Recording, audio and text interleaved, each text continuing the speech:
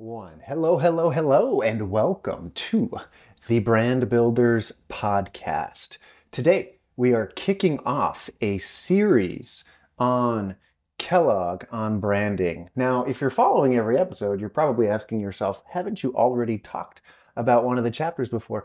And you would be correct. However, we thought it would be useful, given the foundational importance of this work of art, to just go through the whole thing sequentially, section by section.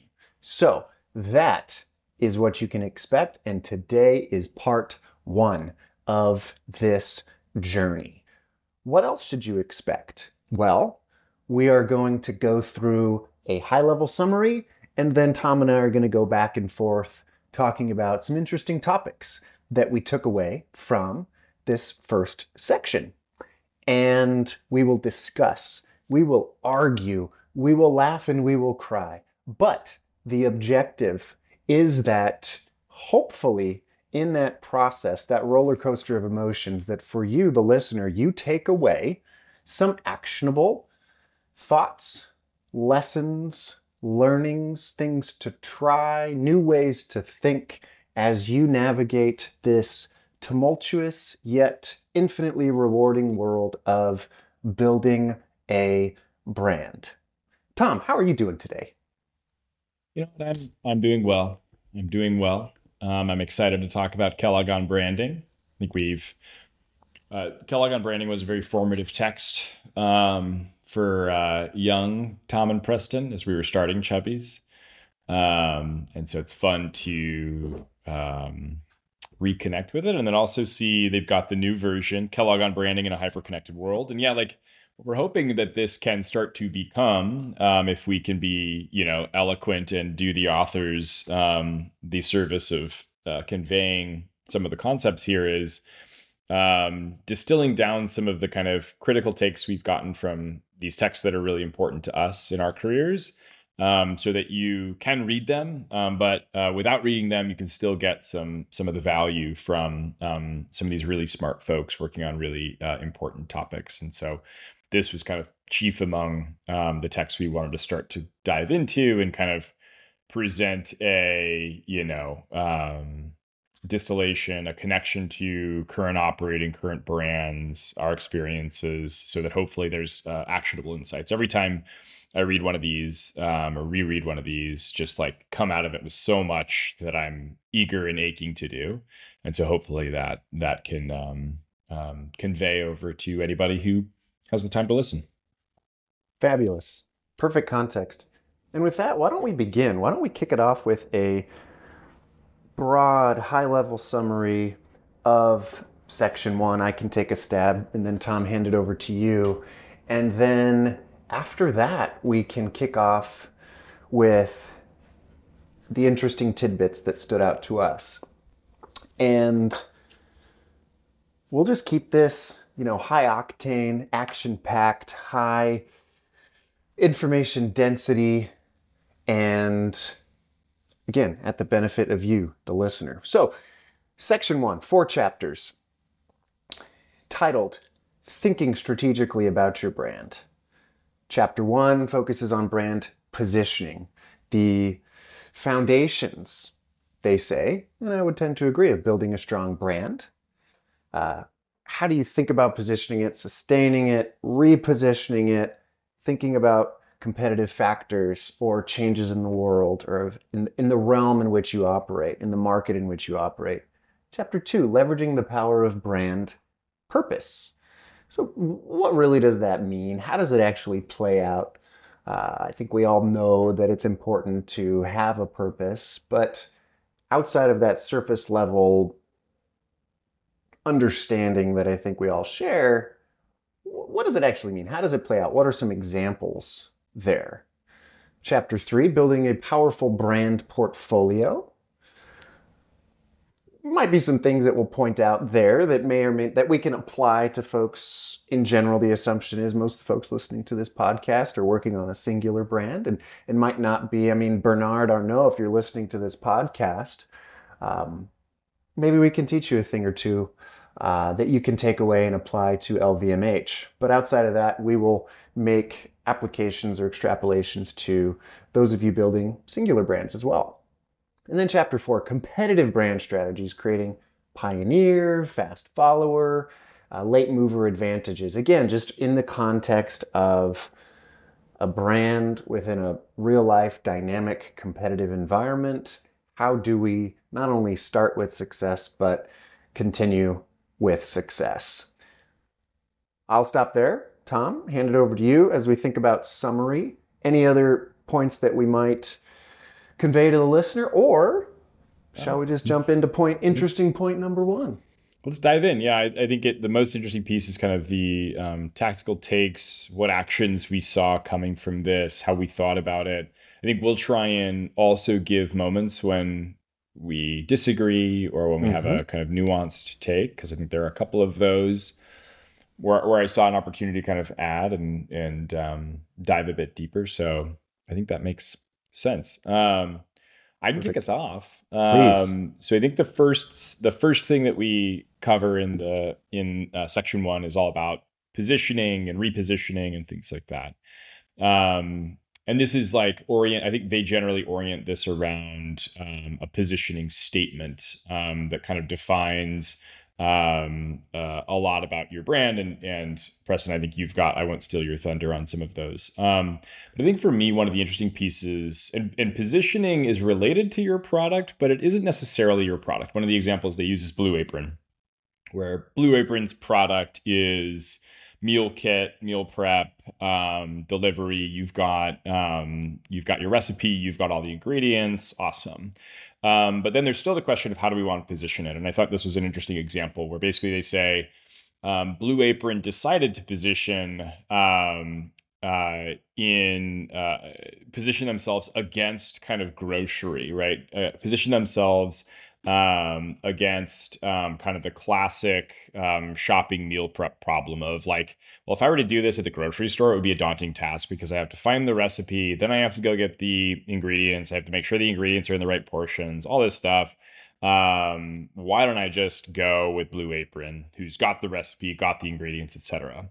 So that's one way to position that product. Another way that the example they gave of positioning Blue Apron could have been, hey, this is a more fun option than takeout, right? So then your competitive set turns into the takeout market, and we're trying to go steal from Uber Eats, DoorDash, etc. And the positioning would be more like, hey, this is a healthier, more fun alternative than just sitting around and waiting for your food. Why don't you get up, make some good stuff as a family, and have a laugh? I think like both like in terms of like jobs to be done, but also the thing that I pulled from this is like there is a market determination. Even if your product is your product, there's a market determination there where Blue Apron by taking dollars from the grocery budget and going after grocery had access to a much bigger pie because grocery spending is much, much, much higher than takeout spending than if they went after this takeout market. And I thought that was a really interesting framing of how positioning changes your market. I think like when we think about brand positioning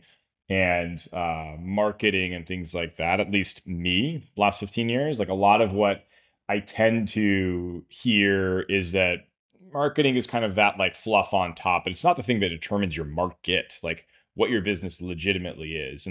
And I think there are various people who have different takes and acknowledge the importance of marketing. But I think like for me, that was an interesting thought, is to make sure that you think about not just the marketing of like, how do I adapt the things that I'm doing to our current positioning or whatever it is, or what I believe is our target market. How do you take a step back and think about like, hey, is there a way we can play in bigger markets with the same product by positioning changes? I thought that was a really cool concept. And question for you, Preston, was like, did that resonate with you? How did you think about like, can you position your way into a much bigger market? Can you think of other examples like Blue Apron where somebody kind of positioned themselves into a bigger market?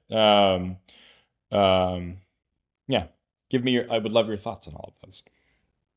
Well, first, that was an awesome, I think, summary and example with Blue Apron, where I have somewhat mixed feelings, and I don't actually know if they're in conflict here or if I actually disagree with, for instance, the Blue Apron example, because, and I guess here's my point. Like money first, profit first, business first, versus whether it be purpose first or problem first or need first is sort of the distinction that I'm exploring with my forthcoming thoughts.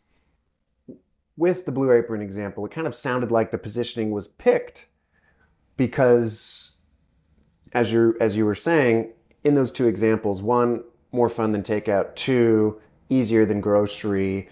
They chose to largely because it seemed like the financial opportunity there was more interesting. There was more dollars that they could steal, or more spend share, or whatever the term is, that they could take from that positioning compared to takeout.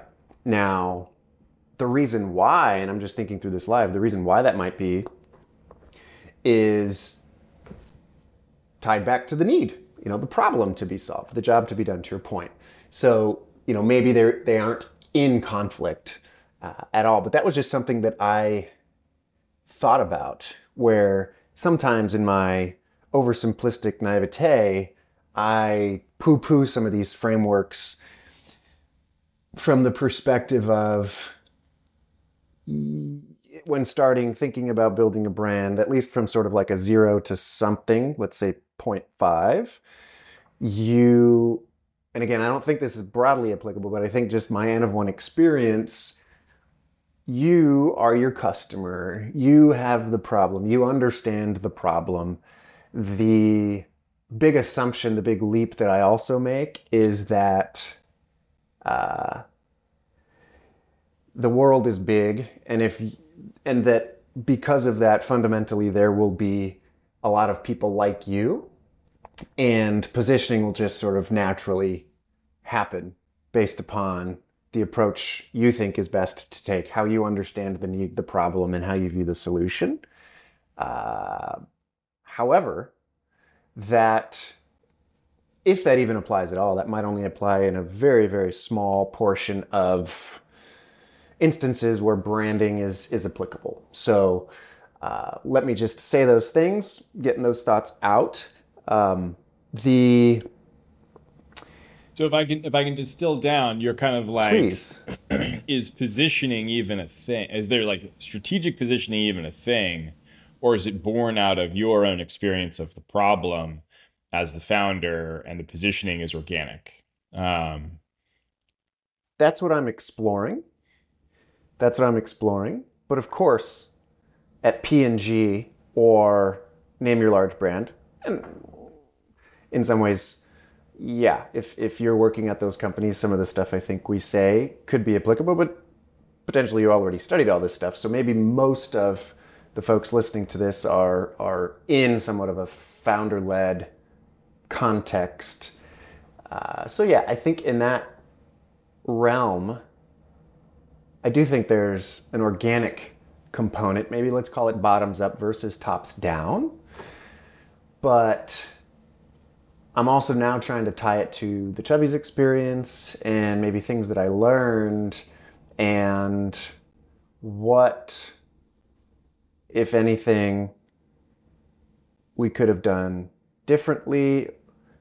Did we use top-down approaches in a meaningful way? Anyways, I'm sort of having those thoughts, but yes, I think you summarized it aptly. Oh, there's an interesting question. Like if we thought about, like, what if the way we had thought about the problem because like at Chubby's, I have trouble like thinking about the product versus the brand, and maybe they just go so hand in hand. Mm-hmm. There's probably like a less comedy oriented, more kind of emotional, cool sort of mystique that you could have presented from a brand. Like, what problem does the brand now solve? And how does that position us, right? Like Chubby's, maybe you could have gone with a pitch of like surf, right? Like a surfy sort of vibe, surfy sort of brand. you're in a different market. You're in the Yep. market with like Hurley and, Birdwell's in this category. And you've got kind of this broad competitive set that's completely different than where we ended up, which Right. is certainly more on the like J. Crew kind of note. And I'm curious, like J. Crew, Vineyard Vines, Hmm. Lululemon, like not quite so surfy. Surfy is a Hmm. very specific market. It's like California cool, and there's a vibe you get there. And like that would have been a different market with similar product, same product. You could have presented it in a completely different way. And, had we all been surfers, maybe that's the way we would have thought about the problem. And Right. maybe that's like the only way that brand would have worked. But there is something interesting around like, and then the kind of fineries, the nuances of what's the difference between Vineyard Vines and J. Crew and Lululemon. Those are Right. all slightly different sort of orientations and angles that you can even fine tune and enter into slightly different markets. Right. Well, one of the things that resonated when you just started responding was just the distinction, if at all, or the separation between product and brand. And when you were talking, where my mind started to go was, thinking hypothetically about slightly different paths. Was that, and I think particularly whether it even be surf or weekend or our take of the weekend or like retro weekend or whatever, but having a looser tie specifically to an individual product as being a core component of the positioning of our brand company. uh, could that potentially have given us the right to introduce more products earlier on, have a broader assortment? Uh, the why there is potentially grow the business faster, become a larger, more impactful business faster.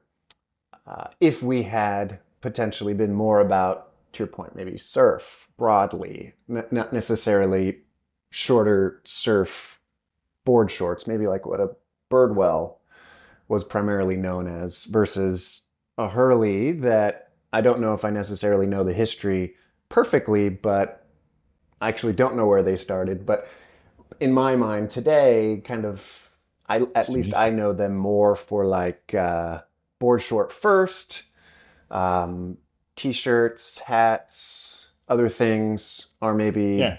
secondary but supportive.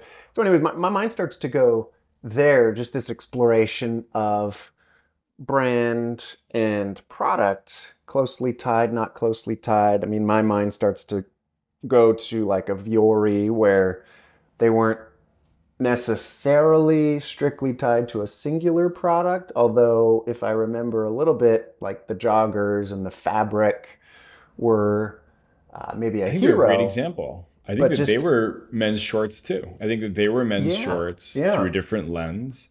And then when they grew steadily through wholesale, which let's put a pin in that. Mm, But then their business blew up as they got into women's, and they started to mm, look way more like Lululemon yeah, than they looked like Chubbies, right? Like right. that was a big moment for them, and Which is not and always easy to do. It's just this whole yeah. idea of category expansion, particularly from a gender perspective. So it's just, I mean, fantastic uh, respect for how they did it. So, but here's the pin. I'm going to pull this pin out. So the internet, right? Like digital, really powerful at building. Like at Chubby's, we had the benefit of being really clear. Yeah. And when you have a clear pitch, you have a brand association that starts to become really clear. If you're associated with like a general vibe and a general energy and rhythm, I have a question on that. Like, Mm-hmm. I think that there have been excellent brands built like that, but I think that and this speaks to brand versus direct response, probably to a really large extent. Is you think about single product companies single product brands that are like really associated with one product or one category, the internet serves them well because everything on the internet is like funnel them into the highest conversion path, the ads that are the best, Right. get the spend, then send them to the highest converting places. If you're not doing that, it looks like you're leaving money on the table. And thus, it's really hard to do category expansion when you're kind of single category, single product, as there are bountiful examples. But when you Mhm. come at it the other way, what wholesale wants and what you have to have for retail is a broader experience, right? Like on the internet, shopping for chubby shorts, really easy. Like that's very specific and you have a need, I go there.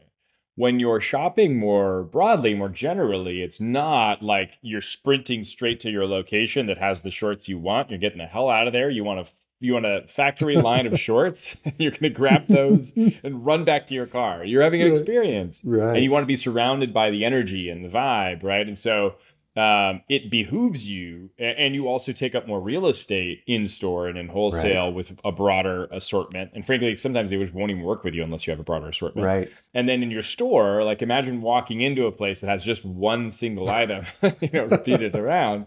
And there are pockets of this, right? Like there are shoe stores, there are glasses stores, sunglasses stores, things like that.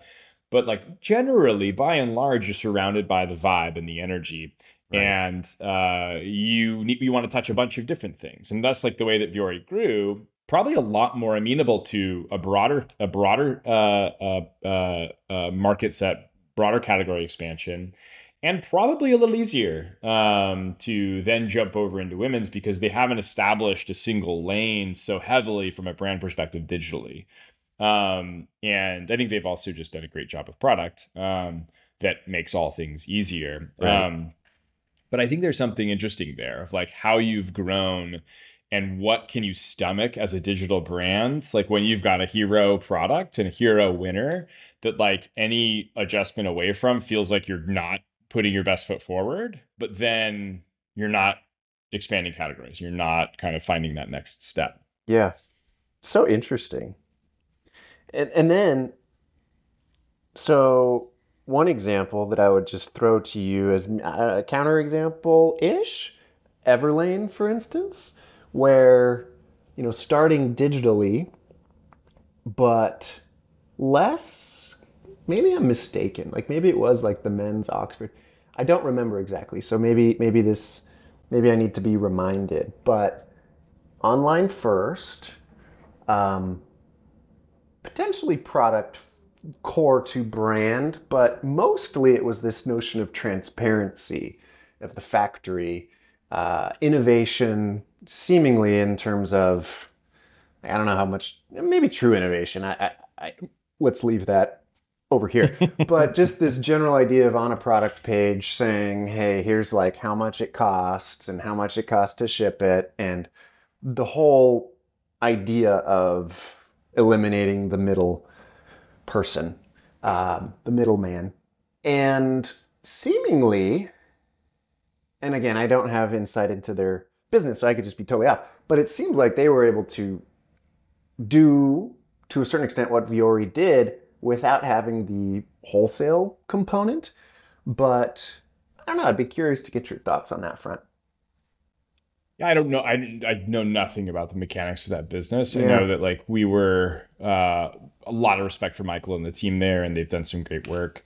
I would be curious, like um, how critical retail was to their expansion, Yeah. given some of these things. And Everlane was a part of like this kind of ecom 3.0 or whatever, Yeah. where they were just early days, as were we, in the field of like bonobos, chubbies, us, Warby, right? Like there were some people, and they probably got like most of the press, like a very PRable brand, most of the press coverage. This is something that we've talked about, like. Yeah. The press for Good chubbies was point. not that was not something. We were not getting any news coverage. And when we got it, it was like, oh gosh, this is Yeah. not high quality. Yeah. And so If anyone's listening and wants to know or get a feel for what we mean, yeah, just Google Chubbies, then click news. just look at all the And articles. yeah, I mean, some are good, Anyway, but Yeah. I do not We interview were well is one plagued thing I by would say. yeah. Well, and also just no one wanted to write about nice, Right. like they didn't want to write nice things about us. They wanted to not. They wanted to they wanted to get after us. But anyway, like Everlane completely different, like resonated Yeah, completely differently with journalists. totally. And so I think there's an element there, but I also think that retail was critical to Yeah. them finding scale. Right. But I don't know that. Yeah. Yeah. But they got store proliferation, like it, you know, if Michael's a smart guy, like guessing if they're expanding stores, Totally. they're finding success with it. Totally. Which backs that play, right? Backs that kind of category expansion sort of play. Totally. Totally. Well, why don't we, on that note, why don't we transition to maybe a second interesting topic? So we've talked a little bit about positioning. One of the things that I thought was just something interesting that stood out was just, and I think there's a bit of tactical application here, is just this idea of testing your brand positioning statement. So, how do you go about doing that? What are the specific ways that you might approach it? One of the things they call out just very simply is test for clarity, credibility, and distinctiveness. Okay, so what does that mean and how do you do it? So all they're basically saying is just start talking to people, talk to your friends, talk to your family. When they hear it, can they name situations where your brand would be used, why it's superior to others, and why they believe these claims or assertions to be true? And then it just very basically says if people outside your company or your immediate sphere cannot grasp, then it lacks clarity. If they don't believe, it lacks credibility. And then if you were to replace your brand name in this positioning statement with a competitor or someone else, then the statement, if it seems reasonable, lacks distinctiveness. So those are sort of three specific questions you could ask yourself as you're going through this process. And the general idea, just simply being if you fail any of these tests, it indicates there's more work to be done. But the reason why I thought this was interesting and potentially applicable to listeners is, one, potentially, and maybe speaking to my earlier rambling about this sort of like organic creation of or manifestation of positioning just simply as a result of you, founder, having a problem or seeing an opportunity or having some story or event that happened in your life, and you simply make the product for yourself because you see the gap, whatever that might be. But over time, what can sometimes happen, and I think we'll get into some of this with repositioning or operating in competitive environments, etc., or just as the business itself grows and you get maybe further and further away from the reason the business started in the first place, or as you get more people, just like the realities of growth, to a certain extent, a brand can lose some of those things. So one takeaway I also pulled out of this is that, like, if you're listening and your brand is maybe 20, 200, 500 million, whatever, billion, however big it is, but you've seen success, there's also just a process of checking back in on this positioning statement. Does it pass the tests of clarity, credibility, distinctiveness? I think it's a solid lens through which to view this stuff. And sometimes it's sort of like, these positioning statements are kind of BS. It's just something they got to teach you in business school. Fair. But sometimes it just is essential to write some of this stuff down, to get it out of your head as the founder or as the head of marketing or as one of the leaders, so that the other people who don't have all the context that you have, and this is something I really struggled with over time at Chubby's, was just like, I might feel it. It might be super clear in my head, but I was pretty piss poor at conveying it in an articulate fashion. It took a lot of work. maybe improve to a certain degree over time. So I guess the point here on testing your positioning statement is here's a clear approach for how to do that. Doesn't only have to be done right when you're starting the thing. Maybe it's an annual thing. Maybe it's every 3 years or something like that. But just seems like a tactical, useful thing to do as you check in on your positioning, your market, what has been changing, what are other people doing, how's the customer changing, how are you changing as a founder, as a leader. So yeah, what do you think? I mean, what are some of your thoughts on that Yeah. front? I tend to think like take it farther, right? Like I Mm, think my qualm with the positioning statement is it's like easy to write, easy to kind of sound like, I don't know, it passes either all of sounds those tests. cool. Yeah, it's easy to do that, but like hard to understand you have something until you go deeper, right? And Mm-hmm. like I think that's relatively obvious. Like we can write positioning statements all day, but execution on that is the most important thing. So like Mm-hmm. the way I think about it is not just have a sense of positioning, put that behind the scenes is my take, and Mm-hmm. go build content, go write, go storytell.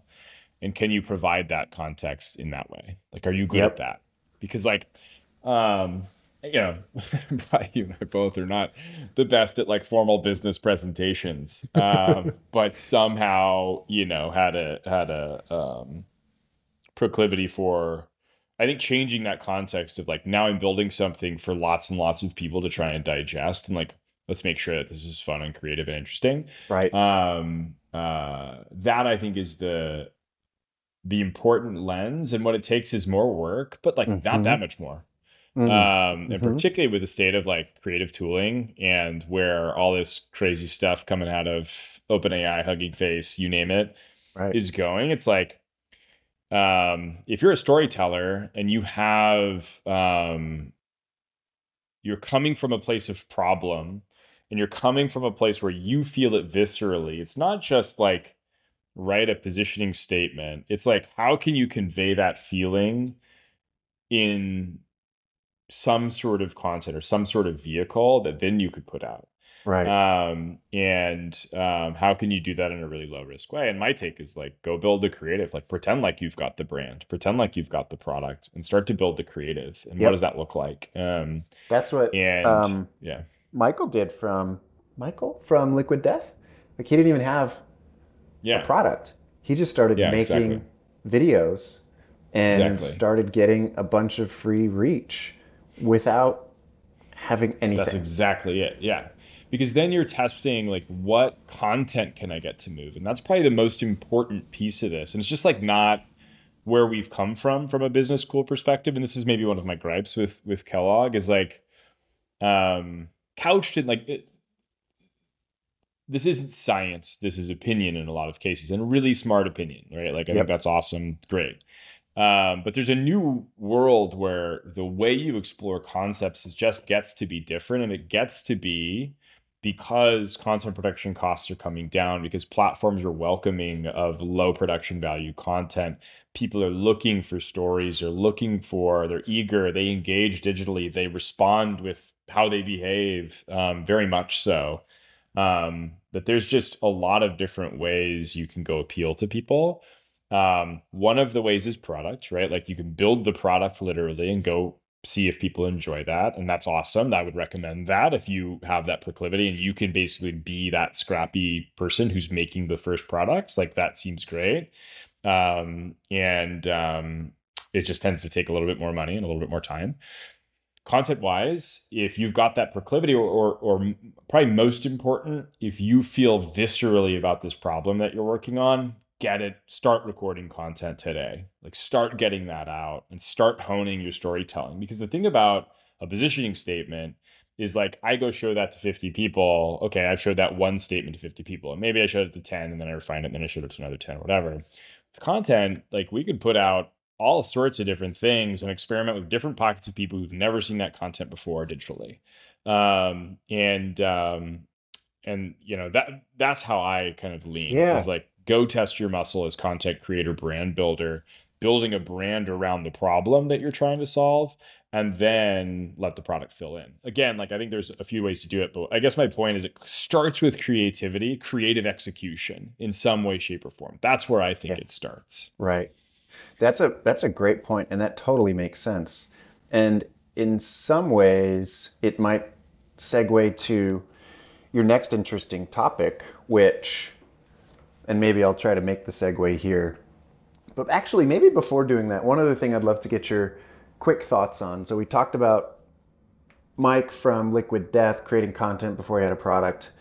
I'm curious, having not fully... read any freaking influencer brand ever. Well, yeah, so that's exactly where I was going to go with this. It's like, how do you think about that? Let's use Kim Kardashian or any member of the Kardashian family.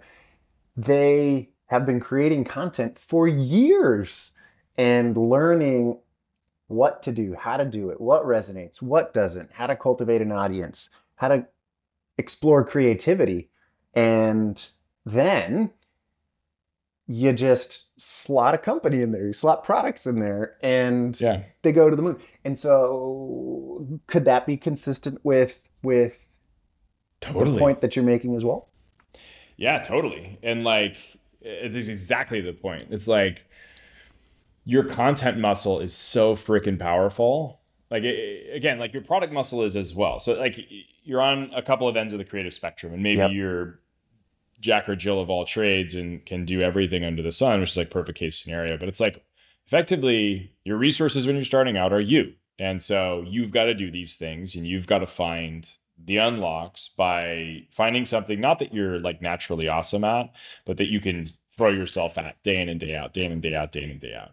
And I think that's the story. That's the story behind a lot of influencers these days, whether they're in the favor or ire of the public. I think there's a lot of really hard work that goes behind that. A lot of content, a lot of creative misses that build up to creative success. And it's, I think that's a similar process on the product side of things as it is on the content side of things. But I think influencers are just people who like have a proclivity on the content side of things. They don't have a product. They're just like, all right, let's make some of this stuff. Let's create, let's build. And Mr. Beast is a good example of that, right? Like the product is the content. But now all of a sudden he's got 90 businesses and selling all sorts of stuff. Right. So that I think is exactly it. And I think like particularly as, I'm interested in this like, iteration cycle, like pace of iteration with all of the advancements in AI and things like that. I think there's just a lot of really cool stuff. Like that open AI video demo, whatever it is, Soros. Right. Pretty nuts. Pretty sick for like somebody who's like, I don't have any resources. I just need to create like really sick content. Yeah. Now, like, we'll see how it does with humor, like that sort of stuff. But I saw one that was like super not compelling Super Bowl ad. It was a guy in like a chicken costume in a business suit holding a sign that just says wings or something and just standing there. So that was kind of funny. But anyway, I'm excited for that because then it's like idea to creative, idea to creative, idea to creative. And you can iterate really quickly, and it's truly a contest of ideas, which is sick. Totally. And then okay, I'll try to make the jump now. Maybe partially starting with a little bit of a qualm with, in general, these sorts of things that are business schooly, let's just say, as it relates to the positioning statement, if I'm maybe one way to sum up what you were telling me or the way that I'm digesting it is, in some ways they're claiming that by running this statement through these filters and putting it in front of some people that you're coming in contact with reality or with a customer, but it's really not, right? It's so indirect. Whereas to your point, once you start creating content, that is true interaction with the public, with people, with potential customers. And so I guess the takeaway there is do that. Start doing that. That's where you learn. You don't really learn by saying, I am this because of this, and here's why you believe this, and here's why we're different. Just telling that to your mom or whatever, but start doing the things, putting it out there, and start failing a bunch and feel that pain, but keep going is, I think, one of the ways that I'm taking stuff away from what you're saying. And then to segue it to maybe the next interesting point that that I liked what you called out is just this whole idea of target market and the potential dissonance between who we think we are, who we think we're selling to, and who we really are in the eyes of people, and who we're actually selling to. And just these whole ideas all of these ideas, excuse me, where the only way to actually start to uncover this stuff is by actually doing it, putting stuff out there and starting to learn. It's not writing documents, presentations, etc. Sure, maybe there's some value there, but seemingly the learnings are happening when you start to get out there and create. But be curious what your thoughts are. Yeah, I think the interesting piece that I saw, like that I was noting in this, is like the positioning statement, and maybe it's like all of this is like, if your alternative is you're going to do nothing or do these things, I would do these things for sure. And so like, I think there are ways to go deeper on just things. But there are ways to take these to kind of their next step, and particularly with like modern tools, where like even the update to this book was written a while ago, and I think the piece that I'm always thoughtful about with these like strategic orientations and target market and things like this, and this kind of goes in the face of some of what I've said earlier, but it's like oftentimes your target market is either so generic as to not be useful, or misunderstood. There are certain cases where like many people nail it. I think there are at least historically famous case studies of, the one I remember is like Nike really pegging who in like literal human life everybody wants to dress like. You know, like there's an archetype there, and if you can get that person wearing your product, then everybody sees that person. And then they adapt to that, and that person's just so aspirational that, and I think it was like the high school athlete, because like the like really successful high school athlete, if they're wearing Nike, then you've got, you got everything made, because they become the college athlete, and then once they're beyond, so lots of people don't become college athletes from being good high school athletes. Right. Yes. And so they're looking back on their glory days and they're like, oh, that was me then. What are the cool kids wearing now? That like see myself in that. And that's this whole cadre of people. And then the younger kids are looking up to those guys. They have access to them. They go to the Friday night football games and all this kind of stuff. It's like an interesting idea, right? Like that to me is an interesting thought process with target market. That's like acknowledging some of the things that I take objection to, but it still has one glaring issue, which I'll talk to. But like, so I think usually it's like these generic or like these really esoteric persona-based things that aren't rooted in some of that like orientation that Nike has, of just like who would be cool to sell to, sort of thing.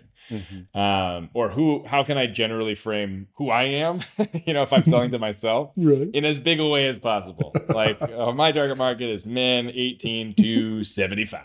I am a human. There are a lot of them. Think about it. Let's do a bottoms up market sizing of that. Billions, literally billions. And so then it gets to attitudinal, and you're like, well, I guess it's not everybody there. It's like people who kind of like this vibe. And you're like, what?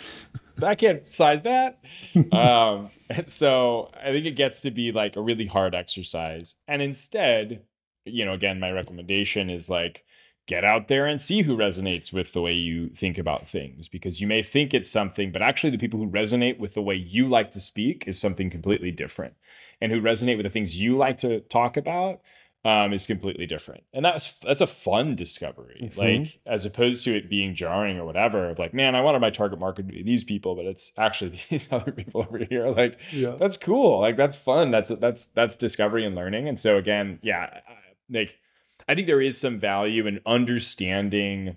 I think one of the understandings that we had at Chubby's was like, we put a lot of content out there, and I think generally we engaged our community really well, but also that so much of how people think about your brand, like I would bet 95% of it is the people wearing your product, like, Right. and who they like, Right. that person and who that persona is. And when they're exposed to your product, a lot of, like, for the most part, Chubby's acquisition, like customer acquisition, was massively driven by word of mouth, right? Right. Like, and thus the person whose mouth is saying the words is really important, you Right. know?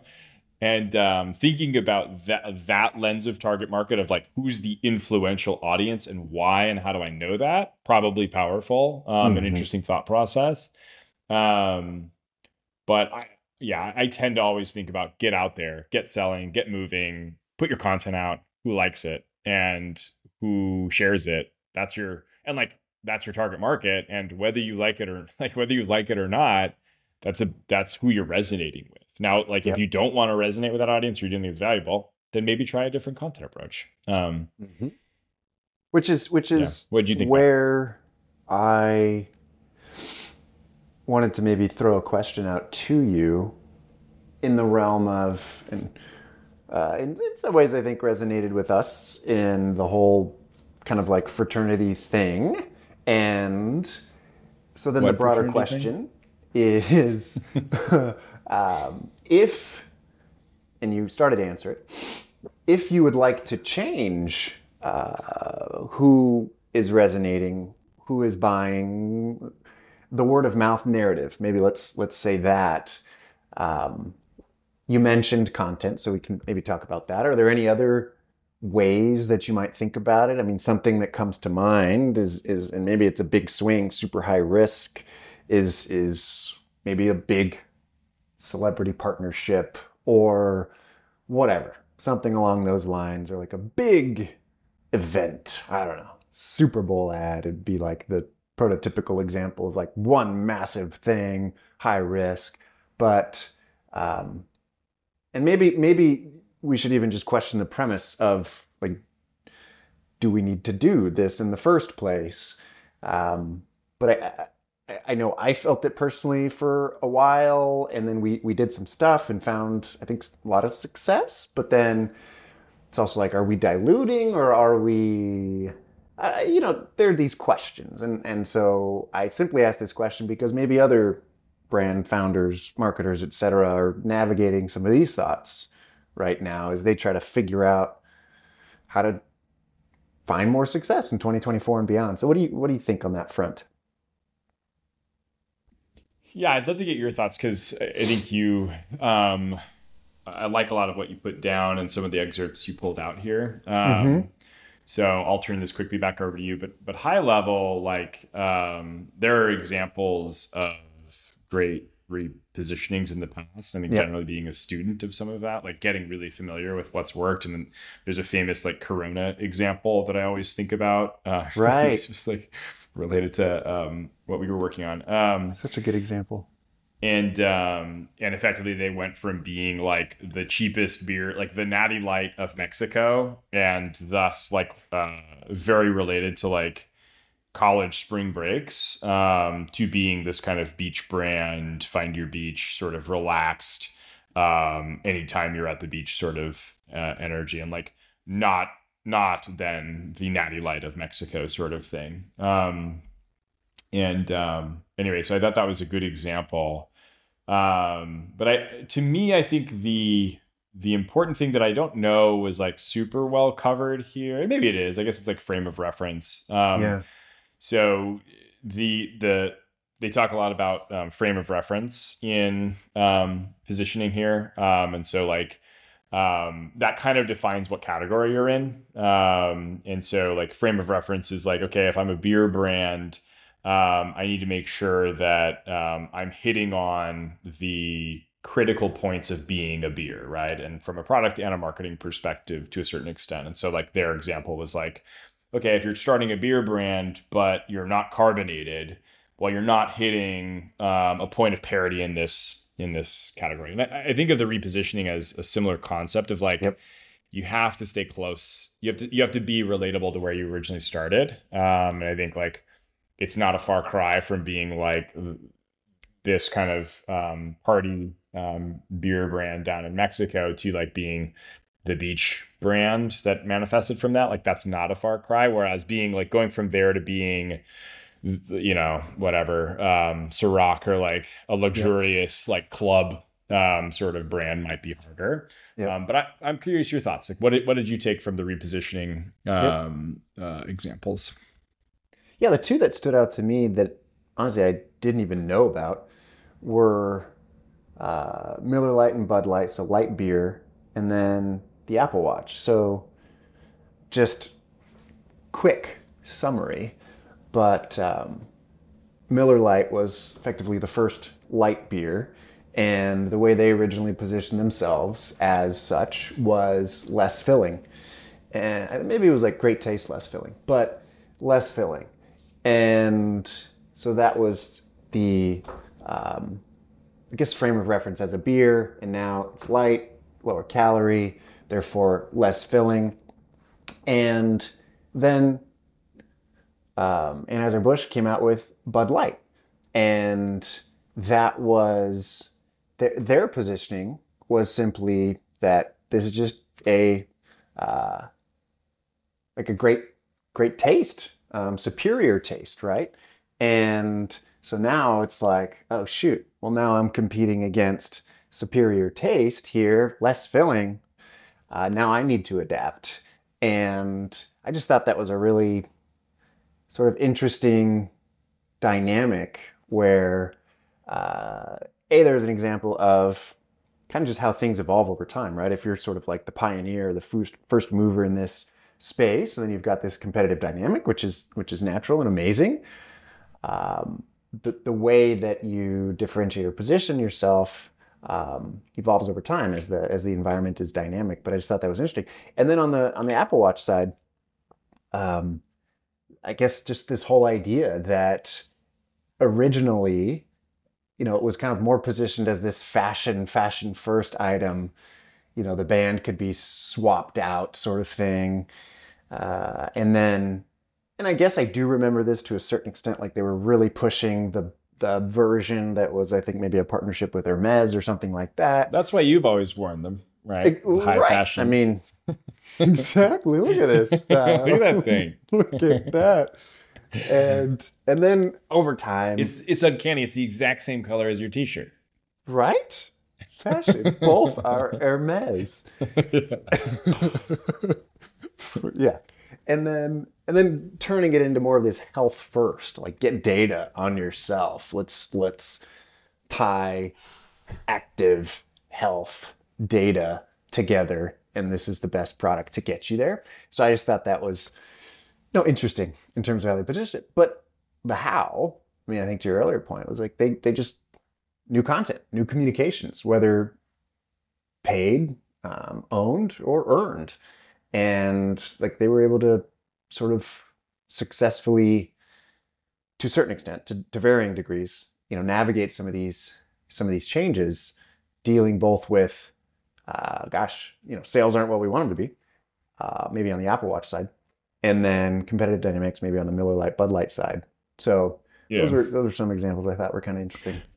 The other thing that I always like with the Apple Watch, the other thing that they had to have, and I'll ask you this on the beer one too, but the Apple Watch is more clear. They had to have the product, right? Like if they were like, check out this fitness app, and it's like just not very good for that, and like pretty terrible, or didn't even have a fitness app, that's not positioning. That's like they had to build a sick product there, and I think they did have a really good product. Like it's one of the reasons that I got an Apple Watch is like it was the only way to kind of stay connected to the internet while surfing, right? Like there's not a lot, and like maybe those are like counterfactuals, but like but if I needed to get texts from my wife because I needed to communicate in some way, shape, or form, I had to wear the Apple Watch. Like there was no alternative, and it was pretty good at that. It was like it was waterproof in a really powerful way while having all of what I wanted and tracking. And every time I got in, I felt really good about myself because it tracked all my swimming strokes and all that. Right.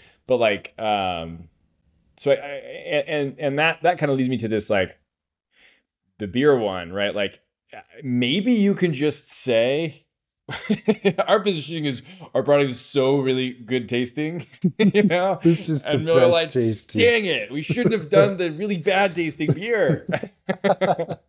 And so like, Why didn't we there's say got to be that? some of that that's like, yeah, exactly. You should have thought of this, Johnson. It tastes Okay, good. start another one. So ours tastes even better. Like, get an ad out. Get an ad out. That Stat. would be hilarious. Okay, new ad. Ours is the best taste, not just good taste. That's So a funny. lot of this does tie back to product with booze and like stuff where it's like that does just generally doesn't taste good. It's more like the acquired taste. I think Yeah. the advantage that Bud Light has is probably that Budweiser was a much more popular beer than Miller, and so they can say best taste. It's more familiar taste. Yeah. But that's something that else that you have to back up, I think. And again, booze might be off to the side, water probably off to the side of like probably generally the same, more of an acquired taste than it is. This product is actually the very best water, and that one's the worst water. Right. But how do you think about like? To me, it's so obvious. Of course, product is like the center of this, and like you can't just say stuff about your products and expect people to believe it. But there is this like, how do I frame this feature of the product in an interesting way? Yeah. And how are you on time?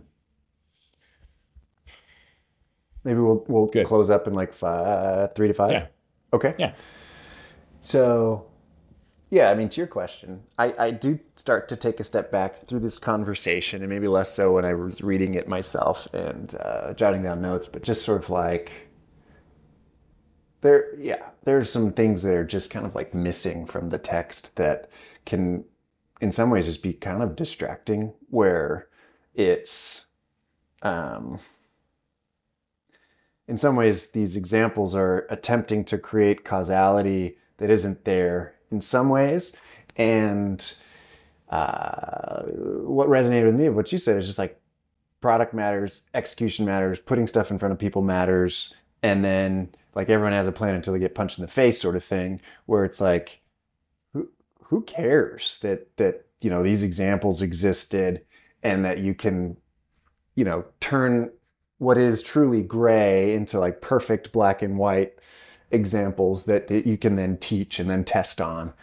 That's sort of one of the things I'm kind of taking away from this, where, yeah, let's not get distracted from the things that really matter. Not to imply that 100% of the stuff in this book doesn't matter, but I think one of the things you're calling out, or that we're trying to call out as part of this episode, is just let's also have cognizance of differing levels of importance of some of these ideas, where if we just, what's at the top, it's amazing product, amazing content. How do you define that? Put it in front of people, see how they respond to it, and fail, make mistakes, keep going, keep learning, have your feedback loops on both of those fronts, understand how you're objectively evaluating the success or failure of these things, and then just keep stumbling along, which is so awesome and great and right.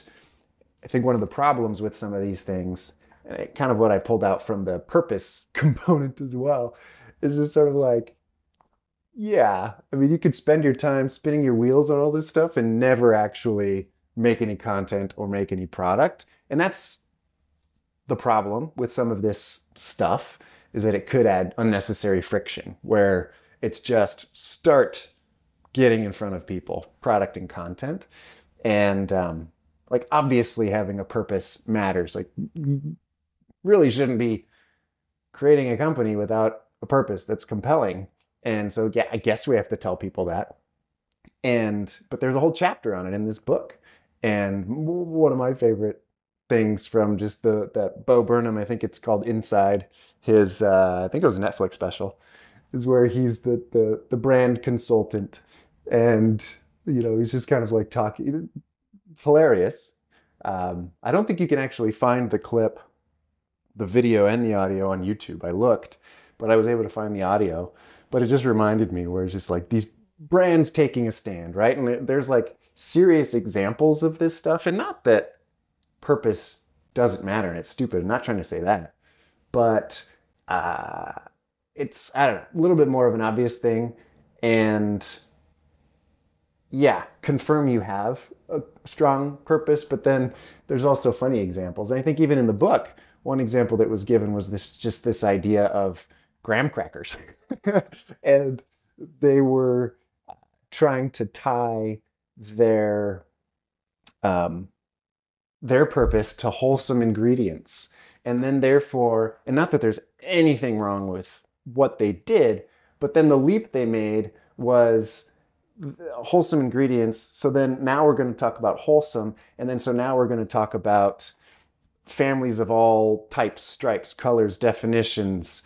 And sort of like, yeah, that's great. But maybe, I don't know, like maybe it's just like taking it a little bit too far. And like Bo Burnham was like, who are you, Bagel Bites? Will you support will you support wheat thins in the fight against Lyme disease? Roll up your sleeves and get to work and sell Butterfingers. I think like there is this like balance of purpose versus social purpose. And like I think right. Absolutely have to have purpose. There's a funny like counterfactual. What if you had literally no purpose? And you were like trying to sell product with no purpose whatsoever. You're like, I have no idea. Put these out. Find it interesting, or like a really obviously bad purpose. Like we would like to have everyone eat lots of sugar, and that is our purpose. That'd probably work. Yeah, exactly. Yeah, Evil great. Corp as like having all of these like really fucked up businesses. But it's funny because you could spin it on its head, and I bet it would be resonant content. Like you could probably build brands off of the exact opposite of what they say. Yeah, it's like have a purpose, but have it be evil. Like have it be like not good. Totally unhealthy. Yeah, really unhealthy. And like there are products that, you know, when getting down to it, that's not their purpose. Their purpose is to make people have fun and feel good or whatever. Right. But you could create a candy company that's purpose was all about just a really not good stuff. I'm just going to level with maybe not be successful, but I'll throw that out there if anyone wants to start it. This is going to like eat away at your teeth. It's going to add a lot of like... Yeah. But do it, man. F it. You're only on this rock for 90 years. Let's make it 75 and have fun. Who says living a long time is good anyways? Yeah. Let's question assumptions here. Let's have a concise life. You're not some lemming, some follower, are you? Think for yourself. Anyway, that's just kidding, of course. That's a joke. Don't start that company. But I did think like there's something funny around like what's your emotional purpose statement for your business? Because you like right. I think you do need that. Maybe it's just you yourself, like as the founder, because you have to run through walls and like be dedicated. Right. And it's also something that's a rallying cry for your team. And so the lens I said is like, what would you be yelling from? What would your emotional purpose statement be as with the comparison of something that William Wallace would be saying from horseback? Like I thought that was the so rallying cry to get everyone just like losing their minds and charging the English. I think that's an interesting way to think about it. The other way to think about it is like, totally. Without this, you don't have a business, right? Like a lot of these social purpose statements, you remove the social purpose statement and they're still, you know, Pepsi. I think Pepsi was one of the examples of not an awesome execution on purpose. But you remove it, they're still the exact same company. And so that's probably not your purpose. Your purpose is something else. And if you removed, I'm guessing, the idea of anyone smiling or having a good time while drinking a Pepsi, now you probably don't have the same brand you had, right? Like, and there are probably those sorts of tenets of if you removed them, it would be like destroying to your brand. That might be a sign that like that's the real purpose. Yep. Or like Patagonia, if you removed their social purpose from their business, they don't have a business. Whereas if you remove social purpose from Pepsi, they've got a great business. They're the same as they've always been, you know? So maybe that's a useful lens. Totally. Perfect way to end it. Any closing remarks? Felt like this was good. Hopefully from the listener's perspective, this maybe felt slightly more structured. We're working on upping our game there. But again, just to be consistent with what we've talked about today, we're just trying to start and failing along the way, but just trying to put stuff out there. And part of it is just going through the process of creating, because some of this stuff becomes self-evident. Oh, need to have a little bit more structure in these podcasts. Yeah, any closing thoughts, statements? No, I don't think so.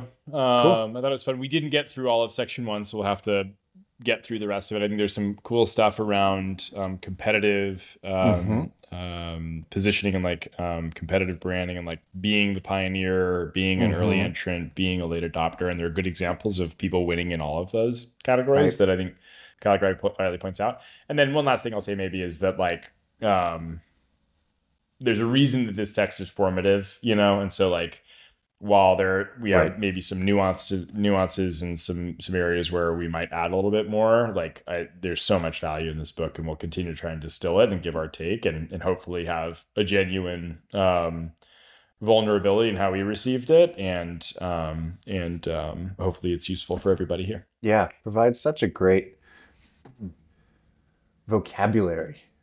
I mean, before reading this, just knowing what words to say, how to structure some of these thoughts so that they had meaning in my mind, like just from that perspective, it was so helpful and foundational. So yes, totally agree. That was fun. Thank you, Tom. Thank you, sir. Everyone listening, and we will talk to you soon. Goodbye.